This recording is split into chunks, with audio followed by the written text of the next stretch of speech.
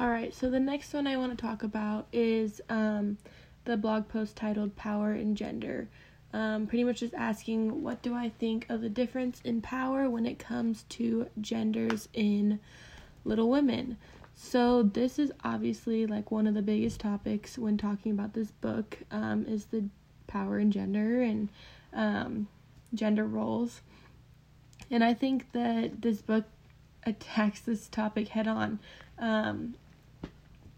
It shows the large contrast between, women's roles and men's roles in this book.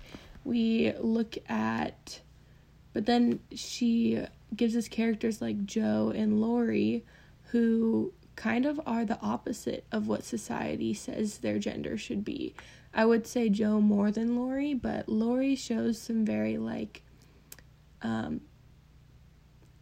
girl-ish characteristics for that time period, and Jo is very manly, so to say, for that time period, and I think that this is on purpose. Obviously, Alcott uses these characters in order to show us that society doesn't have to always be what we decide to be as a person.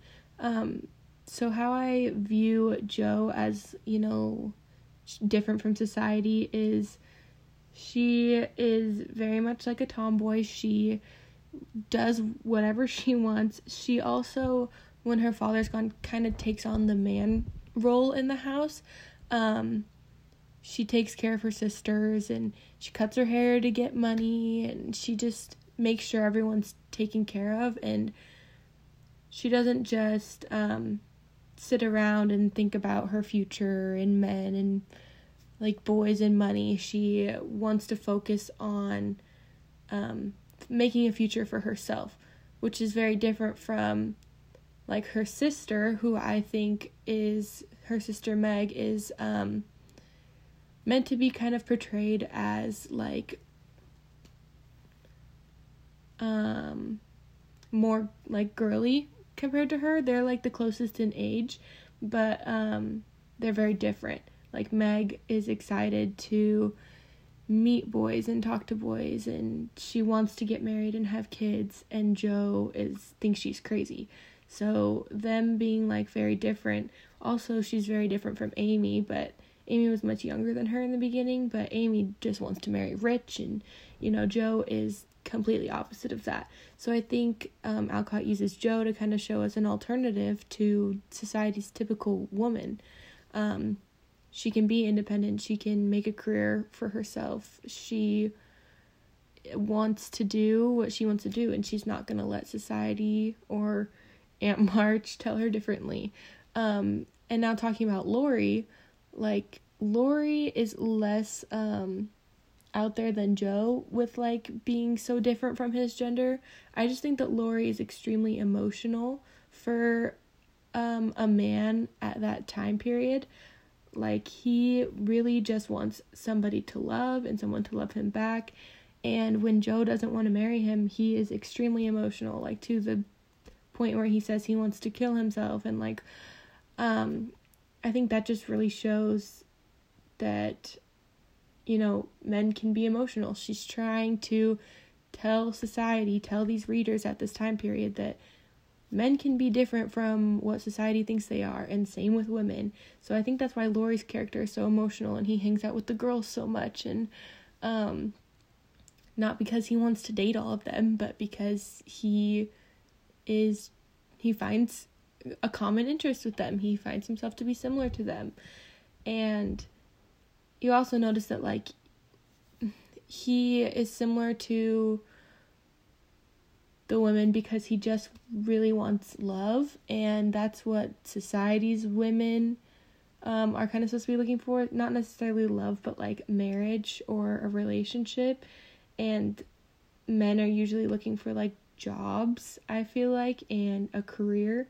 And Laurie just wants to marry somebody. So after Jo says no, he kind of goes off and isn't doing too hot until Amy finally takes him and wants to marry him. So it's like he needs to be fulfilled by love, which is not really common for men, I think, at that time period. Some quotes that I have from some articles.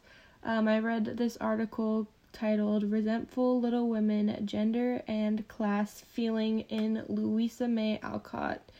And this author is pretty much talking about the scene, well, the part in the book where Jo is super mad at Amy and doesn't let her like come with them to the theater and all this stuff, and then they're on like the ice on the water, and Jo knows that it's too thin, and Amy ends up falling through, and Jo is pretty much mortified, and she is like, I don't understand like my anger, and she's scared of herself, pretty much scared that she's gonna hurt somebody someday. And the question that this article asks is, how does the narrator incorporate and make use of negative and destructive emotions? And I feel like that was just part of creating a more man-like character out of Jo. Men, I feel like, are commonly portrayed as more of hotheads. Like, they get angry easier, and they make impulse actions when they're upset, kind of like Jo did. She knew something bad might happen to Amy. She did not care. And I think that was supposed to kind of be seen as like an aggressive action that is kind of manlike, and that scared her, and she didn't want to be like that. And her and Marmee had this whole talk, and Marmee kind of related to her, but anyways, I think the most important thing is that the article is asking how we're supposed to take that, and I think that's how I take that. I think that Alcott is trying to show her having aggression, and women aren't supposed to have aggression. That's not what society says, but Alcott's saying that can happen, that is okay. And Marmee just relating to her later on, saying that she's angry every day as well, just shows that it's okay that women are angry sometimes. They can be aggressive, they can make like impulsive bad choices too. And that's okay, and that's just something you have to work with and deal with, and Marmee talks about that too in the book. And so I think that's the whole point of having Jo talk about her aggression and have her have that action of, like she ended up hurting Amy, was to kind of show that it's okay for women to do something that is not perfect in the views of society. They're going to mess up. And then another quote from a different article titled "Little Women Out to Work, a Story of Experience" by what is her name? Hold on. Her name is, I think it's Jane Dawson. Anyways, this article focuses on the women as like working women. She wanted to talk about something different, it's Janice Dawson. She wanted to talk about the women as working women, and how that really wasn't like a thing yet, but Jo becomes the envision, like something for women at the time to envision as a working woman. She's creating books, she's creating content and getting money for it. Obviously not in the beginning of the book, but like later on. And I think that is interesting to think about. I didn't think about that in the book before.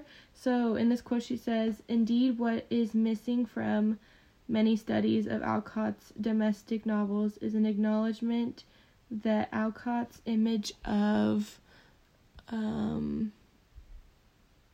sorry, let me read this again.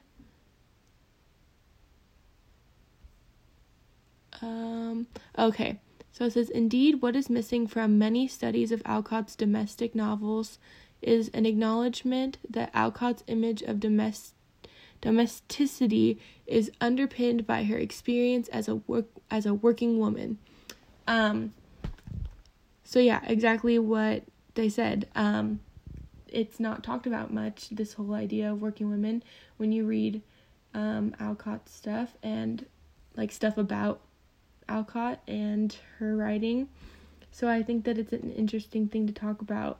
I don't know how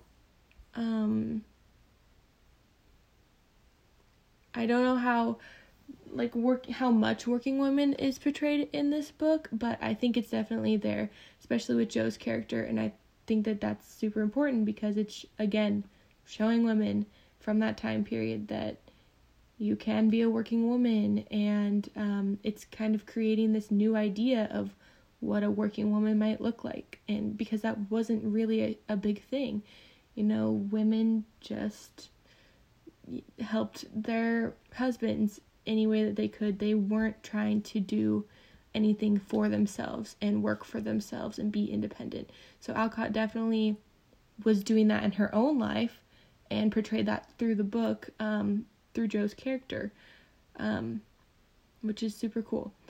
So that is what I have to say about the power and gender in this book. I'm sure there's much more to talk about it, but that's pretty much my pieces on it. You can find the links to those articles in our cited sources section. And yeah, thanks for listening. Talk to you later. Bye.